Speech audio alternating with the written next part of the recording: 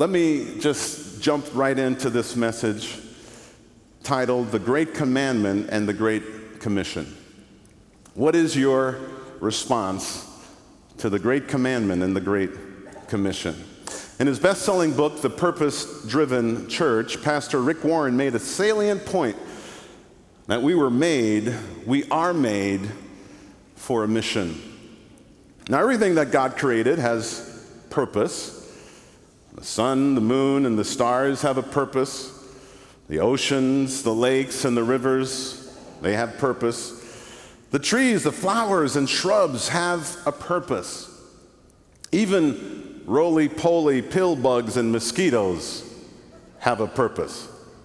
Although I think we can all agree that mosquitoes must have been created after the sinful fall of man, right? Of course they were. Everything God created has a purpose. But we who were created in the image of God, we image bearers of God, not only have a purpose, but we also have a mission. In Genesis chapters 2 and 3, we get a hint of our purpose, which is to have a close personal relationship with God and to reign and rule the earth with Him. In Revelation chapters 1 and 5, they give us a clearer picture of our royal and priestly purpose, saying that in Christ we were made to be a kingdom and priests. Did you know that? The Apostle Paul reminded the church in Corinth, who were always having family feuds with each other and taking each other to court. Paul reminded them that they would one day judge angels. Did you know that? We will judge angels one day. Therefore, they should practice loving one another, working through their own disagreements. You see, Paul knew that our personal disputes have the potential to disrupt the peace and the unity in our beloved community. And that beloved community was purchased at the high price of divine blood. Beloved community is the idea that God has called out a certain group of people, namely His church, to have a special relationship with Him and with each other. And that community, called the church, is commanded by God to regularly gather together to worship our Lord and Savior Jesus Christ and to serve Him. And as we serve Him by serving each other and those around us who are not yet part of our beloved community. God has made us with the purpose of creating a beloved community. And He's made us for the mission of expanding that beloved community. I want to share with you two well-known passages of Scripture that take a look at how we weave together these ideas into our lives, beloved community and our beloved mission. The mission that God has called us on. These ideas of communion, community, commission. The first is known as the Great Commandment. That's the first scripture I want us to see. Matthew chapter 22, 35 to 39. One day a lawyer tested Jesus by asking Him this question. What's the greatest commandment in all the laws of God? And the lawyer knew that there were 613 divine laws, and I think he also knew by personal experience how impossible it was to keep them all. And so he's like, Jesus, just tell me which one is the greatest of them all, then maybe I can keep that one. And Jesus said, love the Lord your God with all your heart and all your soul and with all your mind. That's the first and the greatest commandment, Jesus said. And then Jesus continued. And the second greatest commandment is like it. Love your neighbor as you love yourself. Now here we have the divine love on the vertical and horizontal plane. This love is the unconditional love that flows from the heart of God into the heart of every believer so that we begin to learn how to love Him. You do realize there's no way in the world that we could ever know God, let alone love God, without Him first loving us. And then we begin to learn how to love ourselves properly. Once we receive the love of God, we can then learn how to love ourselves. And finally, once we learn how to love God and ourselves, then the love of God spills out of our hearts to love others. That's exactly what happened to Donita and Daryl Travis when they started Kids Club, now known as By the Hand Club. I was here in those early days when Donita was finishing up at Northwestern School of Business, and she thought she went on this retreat to get a vision for their business together as business partners, a husband and wife, and suddenly God gave them another vision that arose in her own heart, which ended up in what you have seen and heard today. Incredible. When you're full of the love of God, you learn to love Him, love yourself, and you begin to learn to sacrificially love others. You see, you'll never love anyone properly until you learn to love yourself properly. And you can't really know how to love yourself properly until you are rightly related to the God who made you to love and to be loved. In his book, The Three Passions of the Soul, Bruce Terpstra quotes the Catholic priest, Father Richard Rohr, who said this: "Most of us were taught that God would love us if and when we change. In fact, God loves you so that you can change. What empowers change, what makes you desirous of change, is the experience of love. It is that inherent experience of love that becomes the engine of change," end quote. Right you are, Father Richard Rohr, so good. Now, how do we become rightly related to God? It begins when we recognize our fallen nature, that is, our sin nature. Can we all admit that we have a natural desire, a natural proclivity to sin, that is, to rebel against God? We do that whenever we break His commandments. The Bible says that the wages of sin is what? Death. But the gift of God is what? Eternal life through Jesus Christ our Lord. Have you personally received the gift of eternal life through Jesus Christ our Lord? Have you personally confessed your sinfulness before the holy God? Have you repented of your sins and asked God to forgive you, to cleanse you, and to give you the gift of eternal life? See, once you do that, you become forgiven, a forgiven child of God, able to receive love and share His unconditional love and grace and mercy toward others.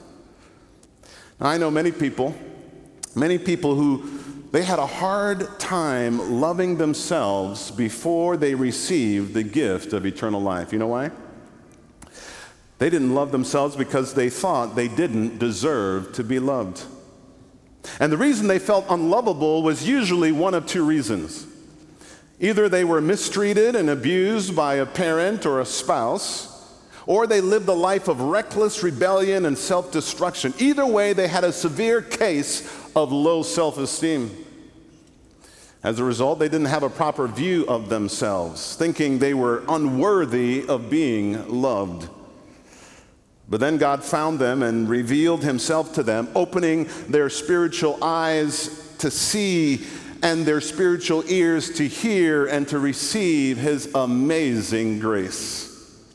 Now, I know many other people who have a highly exaggerated view of themselves. They are filled with pride and arrogance, and it's all about them and what they want and what they have. It's their way or no way. People like that have a hard time thinking of others, being considerate or kind, because they are so self-absorbed, self-focused. They can't really love anybody or receive love from anyone because they are so full of themselves. The Bible says that God resists the proud, but He what? Gives grace to the humble. The truth that proud people need to know is that nobody is self-sufficient. There is no one who needs no one else. The Bible says all have sinned and fallen short of God's glorious perfection. And those who obey the two great commandments to love the Lord your God with all your heart, soul, and mind are those humble enough to recognize they are sinners in need of God's grace. And when we receive God's grace and we begin to be transformed by God's grace, we will be filled with the love of God, filled with proper love for self, and filled with love for others. Then and only then will you be rightly related to God, self, and others. Listen to Bruce Terpstra again describing in his book, Three Passions of the Soul. He describes Augustine, that great African bishop's view on this subject. He said, quote, Augustine's theory about sin and discipleship is based on what he called disordered love. In this theory, he believed that the focus of discipleship should not be on behavior, bad deeds, or actions, but rather on the love of God. The keystone of this theory is that the soul must find satisfaction in God alone and nothing else. The idea of disorder comes in when he suggests that there are three objects of our love. Here it is: love for God, love for others, and love for ourselves. This is also the order that he believes God would have our souls aligned. And Augustine believed that if our affections are stronger for anything or anyone other than God himself, our lives will be in turmoil, for we are created to love God. And closely related to this idea is a concept of idolatry. Idolatry is love out of order. It is when something or someone is more important than God and essentially displacing him from the throne of your life, end quote. When you begin to live out the great commandments, you'll enjoy peace and unity in the beloved community. And you will be God's agent, used by him to expand his beloved community to a lost and lonely world, desperately looking for that beloved community. Some of you know I've been on the board at Pacific Garden Mission. Shortly after arriving here at the Moody Church, about a year into my pastorate here as one of the assistant pastors, God opened the door for me to serve at the Pacific Garden Mission. And I've been on the board there for 20 plus years. And I feel like I'm sitting on the front row of watching God's miracles of changed lives each and every day.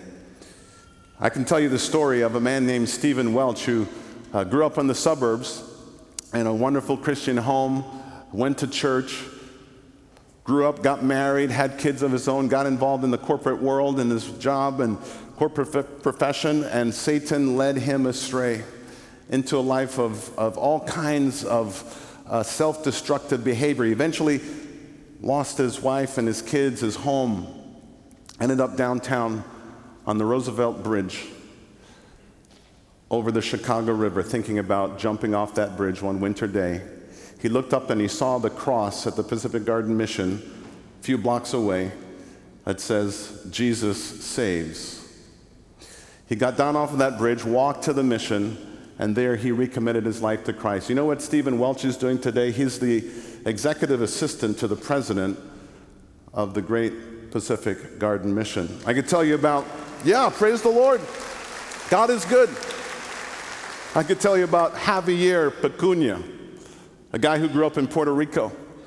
And he too didn't really know much about God when he was a kid, but got involved in the street life of Puerto Rico, wound up in a Puerto Rican prison. And there somebody gave him a little transistor radio. And as he was tuning the dial one day in his prison cell, he came across the Unshackled radio drama produced right there at the Pacific Garden Mission and heard stories just like his.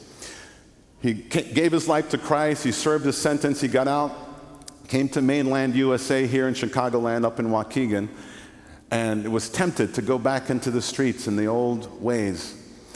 And he said, you know what, I heard that Pacific Garden Mission is right here in Chicago. And he made his way from Waukegan down to Pacific Garden Mission. And there he said, I want to serve. I want to give my life fully devoted to Christ. And now Javier is serving the Lord at the Pacific Garden Mission.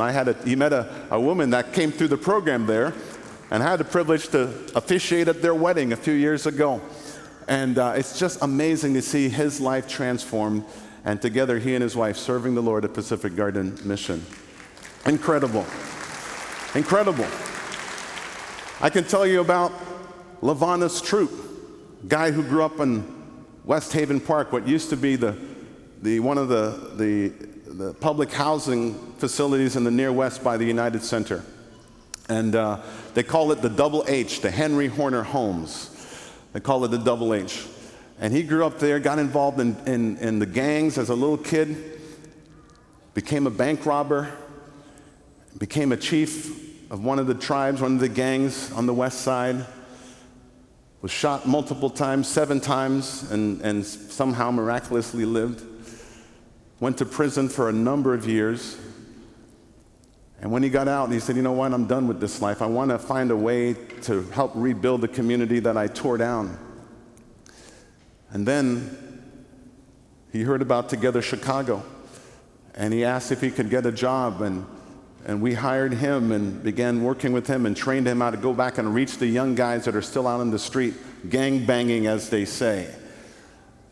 I took him up to a camp in Michigan, a place called Life Action Camp. And I now sit on that board there in Michigan at Life Action. And Lavanas brought his wife and his youngest son and his older son with his wife and kids. And every day in chapel, he would hear messages, and the preacher was talking about something that he and his wife was privately discussing in their cabin or at lunch or dinner. And Lavanas came to me and said, Pastor, is this place bugged? Remember, he's a OG gang member from the west side. He knows all about wiretapping and bugs and all that. He goes, is this place? I said, no, what do you mean? Why do you think it's bugged? He goes, me and my wife be talking in the room, and next thing you know, the preacher is talking about what we talking about. How does he know? I said, well, it is kind of bugged, but it's not bugged. The Holy Spirit is listening to your conversation and then talking to the preacher, and they're having a moment. My wife and I, Labor Day weekend 2 years ago, had the privilege to lead he and his wife to Christ right there at the camp. He came back. I was preaching at Moody Bible Institute that after Labor Day. I was preaching at Moody and Torrey Gray Auditorium, and he said, Pastor, I want to come and hear you preach. He said, I've never been to Moody Bible Institute. I grew up 2 miles away from there. I've always heard about Moody Bible Institute. He says, can I come hear you preach? He came and he sat right there as I preached, and tears rolling down his face. He goes, so this is Moody Bible Institute? This is Moody? I said, yeah. I said, what did you tell your guys when you went back after the weekend? How you got saved, you and your wife? He goes, well, I told them. Half of them are mad at me, and the other half are like, good for you. Tell me more about this Jesus thing. You see, when you understand and you've been loved by God and you've received that love, you can then love other people. Now let me hurry on to the Great Commandment. From the Great Commandment to the Great Commission, also found in the Gospel of Matthew, chapter 28. Listen to these words. Matthew 28, verse 16. Then the 11 disciples went to Galilee, to the mountain where Jesus had told them to go. And when they saw him, they worshiped him, but some doubted. And then Jesus came to them and said, all authority in heaven and on earth has been given to me. Therefore, Pastor Miller said it earlier, go and make disciples of all nations, baptizing them in the name of the Father, the Son, and the Holy Spirit, and teaching them to obey everything I have commanded you. And surely I am with you always to the very end of the age. Now, this passage of Scripture took place just a few days after the resurrection of our Lord Jesus Christ. Verse 16 says, the 11 disciples met Jesus on the mountain in the town of Galilee. You say, didn't Jesus have 12 disciples? Yes, but remember, Judas, the one who betrayed him, he committed suicide. Instead of going to Jesus to find grace and mercy through confession and repentance. And so, church, let us learn, if even this one lesson from Judas. God's grace is sufficient for your greatest failures. Let me say that again. God's grace is sufficient for your greatest failures. Okay? You don't have to be defined by your worst moments in life. Do not let your life be defined by your failures. Come to Jesus and find grace and mercy in his love. Now check out verse 17. The disciples couldn't help but to worship the resurrected Lord and Christ, Lord Jesus. Can you imagine their surprise and joy after witnessing his brutal crucifixion and burial? But notice the end of verse 17 says, while everyone worshiped, what? Some doubted. Maybe some of you are like some of the disciples. You're in good company here. You worship the Lord, but you have some doubts. That's okay. Do you know that God makes allowances? He makes room for your doubts. He does. In fact, each of our 4 children had doubts about their faith or the Bible at one point or another in their lives. I had my doubts about my faith, though I was saved at a young age. When I was about 19 or 20, I wrestled with some doubts about God and the Bible. And that's not unusual. You are not alone in your doubts. But God led me to my pastor, Dr. O.S. Hawkins, who helped to answer my questions and prayed over me and encouraged me to remain faithful and teachable. I learned to worship the Lord even with some doubts, and until he removed my doubts and gave me assurance about himself and his word. I learned to study the Bible for myself so that I could answer the hard questions that I had. And some of us doubt. Because you see, doubts come from various sources. Some of us, we have doubts because we have unanswered intellectual questions, and some of us doubt because of hard, painful, personal experiences. And some of our doubts come from watching the suffering in the world around us and wondering, how could a loving and all-powerful, all-knowing God, how could he allow evil and suffering in this world? Well, whatever your source of doubt, take it to God in prayer. Take it to your parents. Take it to your mentor. Take it to your pastor. Don't give up or give in to doubts. Wait until God reveals himself to you and removes that doubt, replacing it with confidence and faith. Now watch this. Despite their doubts, Jesus gave the disciples the Great Commission. He said, I don't know if God could ever use me with my doubts. Yes, he can. He used the disciples. Many of them were filled with doubts. Listen, go. Make other disciples just as I've commanded you, Jesus says. Teach them my commands. Baptize them in the name of the Trinity. And then don't miss this. Look at the end of verse 20. You know what that is? It is a most remarkable promise. It's a great promise. Jesus promises to be with those of us who decided to obey his great commission, wherever you go on mission. I think I see Elder Berv Peterson over here. He was one of the first folks that signed up in our EE class. Berv, I bet you can testify of how you felt the presence and the closeness of God when you were out on Tuesday nights sharing the gospel, or wherever you were in your business world and you had a privilege to share the gospel with somebody. I know that you can testify you felt the closeness and the presence of God.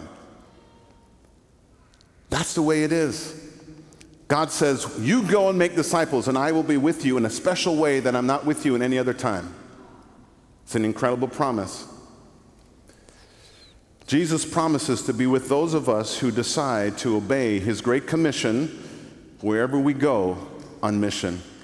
Listen, hundreds of years ago in Europe, wealthy people, including kings and queens, used to give commissions to fine artists and musicians and sculptors like Michelangelo and Donatello and all those guys. Beethoven and Bach, and I saw Paul Satry here on the piano. I think he's descended from Beethoven or Bach. But listen, they would commission these fine artists to create works of art and music for them and for the great cathedrals in Europe.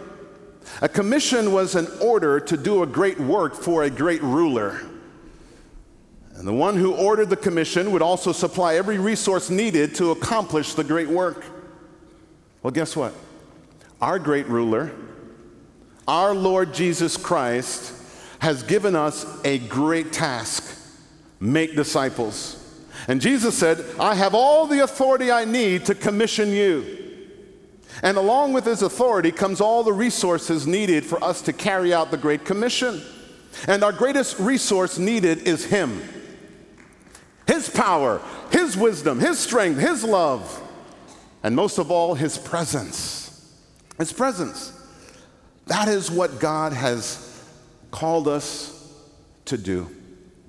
And so, Jesus knows what we need because he knows our weaknesses. He knows our fears. He knows our doubts. And so even at the point of our doubt, for some of the disciples, Jesus still commissioned them to do a great work for him, to go and to make disciples, to enlarge the beloved community. Jesus gave us some parameters that define the great community. He said we must go. That might mean for us that we sometimes have to go to some places that are out of our way and out of our comfort zones. I've had the privilege to travel now to over 40 countries around the world on mission with God and with others. Making disciples, building medical clinics, schools, churches, installing water wells, training pastors, planting churches. And I can tell you, all of the places I've been were way out of my way. I had to get on a long flight and then get on a bus or a train or a car or a long ride to my destination or my mission. And sometimes it was very, very hot or very cold. And sometimes the food wasn't great, like my wife's cooking. Sometimes it was dangerous and risky, but every time the Lord was with me and our team, and we sensed his presence whenever we felt alone, we were never really alone. He guided and he provided for our every need. He protected us and gave us joy and strength for every mission.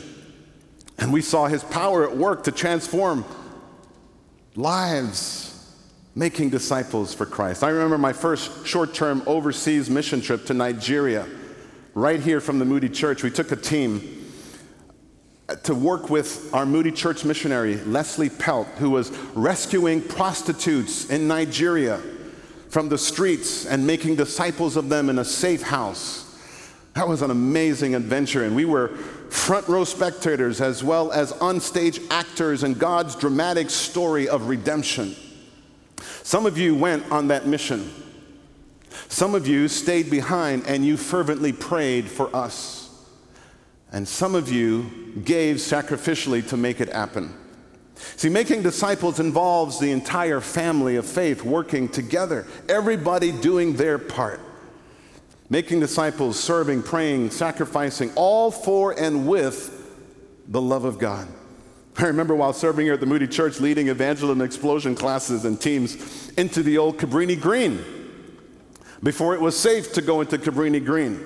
I remember walking up and down those dark, smelly stairwells because the elevators wouldn't work, and we'd walk up 10 or 12, 15 flights of stairs, and there was feces and urine and drunk and stoned out people laying in the stairwells. We had to walk over them and hearing gunshots at night as we were coming and going. But we went to share the good news of God's love with them. Now, most of Cabrini Green has been gentrified. Lost people, though, still live there. They live in their $1 million homes, condos, and apartments. And guess what? They need Jesus. And just like the poor people who have been displaced, the rich people need Jesus too. Who will go and tell them? Will you? Who will go and express your love of the Lord by loving others as you love yourself? About 10 years ago, while pastoring at Uptown Baptist Church, we had a Monday night meal where we helped to feed people, homeless people that were coming into the sanctuary, into the church building before for a Monday night meal, for a dinner meal, hot meal. And we had 200 to 300 people every Monday night would come in for a meal, and we fed them, had volunteers that cooked and prepared the meal and sat and ate with the people and listened to them and laughed with them and cried with them. But before the people went down for the belly food, we'd have some soul food served in the sanctuary by one of our lay preachers. And so I was sitting in the back of the sanctuary. The lay preacher was giving a devotional to the folks before they went down for the meal downstairs. And I heard pop, pop, pop, pop, pop, pop, pop, pop. And I thought, what was that? I looked at my watch. I thought maybe it was fireworks. I felt the concussions in my chest in the back of the sanctuary. I said, it's August 9th, long after fireworks should be going off in Chicago. I got up, I went to the side door, looked outside at the corner of Wilson and Sheridan. 5 people were on the ground bleeding.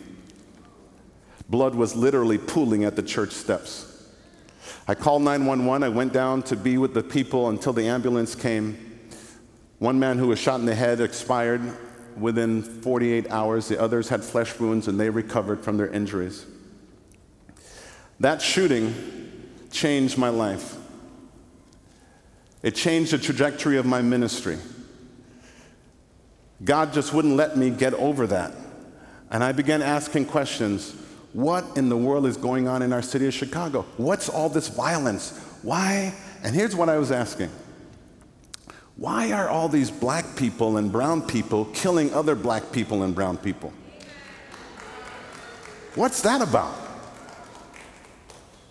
So after all the progress we have made, from slavery to Jim Crow, and all this advancement, we now have the greatest amount of freedom and opportunity for education and jobs and housing and this and that. And after all that our forefathers have been through, now we're turning the gun on each other and killing each other. Now listen to this. Listen carefully. I could understand if they were killing white folks. I wouldn't agree with it, but I can understand all the pent-up anger from the past, abuses and injustices. I can understand that they're killing white folks. But they're not killing y'all. They're killing us. They're killing themselves. I couldn't understand it. And God said, I'm thinking, God, why don't you do something about this? And God's like, okay. How about you? I don't know what to do. He said, like Moses, just follow me. I'll show you what to do. You just obey me. You just do what I tell you to do. And that changed my life. And I started meeting with people around the city, asking what is it that's driving the violence and what can the church do? See, I knew that the church had the answer. I knew that we couldn't just sit in our 4 walls every Sunday and worship God without having some impact on the community around us that was shooting and killing each other. And so God began to direct me, and I ended up meeting a guy named Dave Dillon, a business guy downtown, and God had put on his heart the same thing he put on my heart. And that led to the founding of Together Chicago. And God has been so good and such a blessing to all of us and enabled us to impact. We're now in 5 neighborhoods, in 5 of the most violent neighborhoods across the city. Right there in the former Henry Horner Homes, now known as West Haven Park.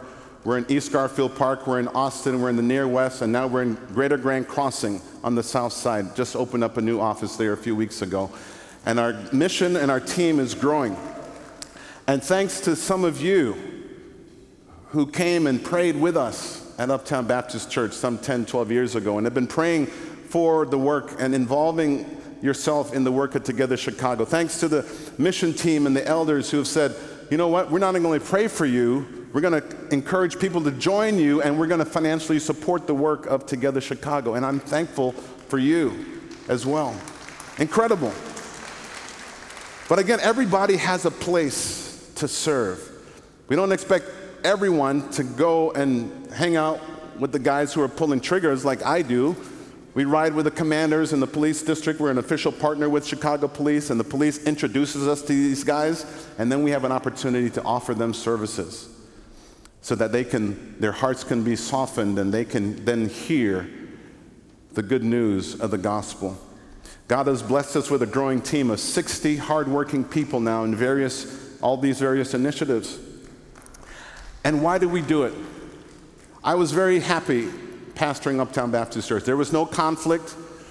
The church was doing well. Financially, we were doing well. Spiritually, we were doing well. The church is on mission. There was absolutely zero reason for me to leave Uptown Baptist Church in terms of anybody trying to push me out of there or whatever. Nothing like that. But it was God stirring in our hearts. And why did we do it? We were compelled by the love of God and for the love of people. And yes, I know that many of the people that we serve have done a lot of wicked things, a lot of evil things. But when I get to know them and hear their stories of how abused and traumatized they were as kids, I remember a phrase I learned in my Christian counseling class at Trinity. Hurt people hurt people. And then people don't care how much you know until they know how much you care. And so we go to show the love and care and concern of Christ with these people on the front lines of these rival gang members. And once they see that we're serious and we have real opportunity for them to make different decisions with resources we bring to them, they begin to open their eyes and ears to the good news of the gospel. And so we start where they are. We offer them many of the resources that they desperately need, and slowly earning their trust by showing them love, and then earning the right to share the good news of the gospel, and so that we might fulfill the great commandment and the great commission. Communion with God leads to the beloved community. The beloved community leads to the Great Commission. I know this 2 years ago. This month, you all had your own mass shooting incident just next door at the BP gas station. And some 9 months later you had another one in the Shell gas station on the other side. The question is, how will you respond to God's great commandment and his great commission? I trust that it will be a God-honoring,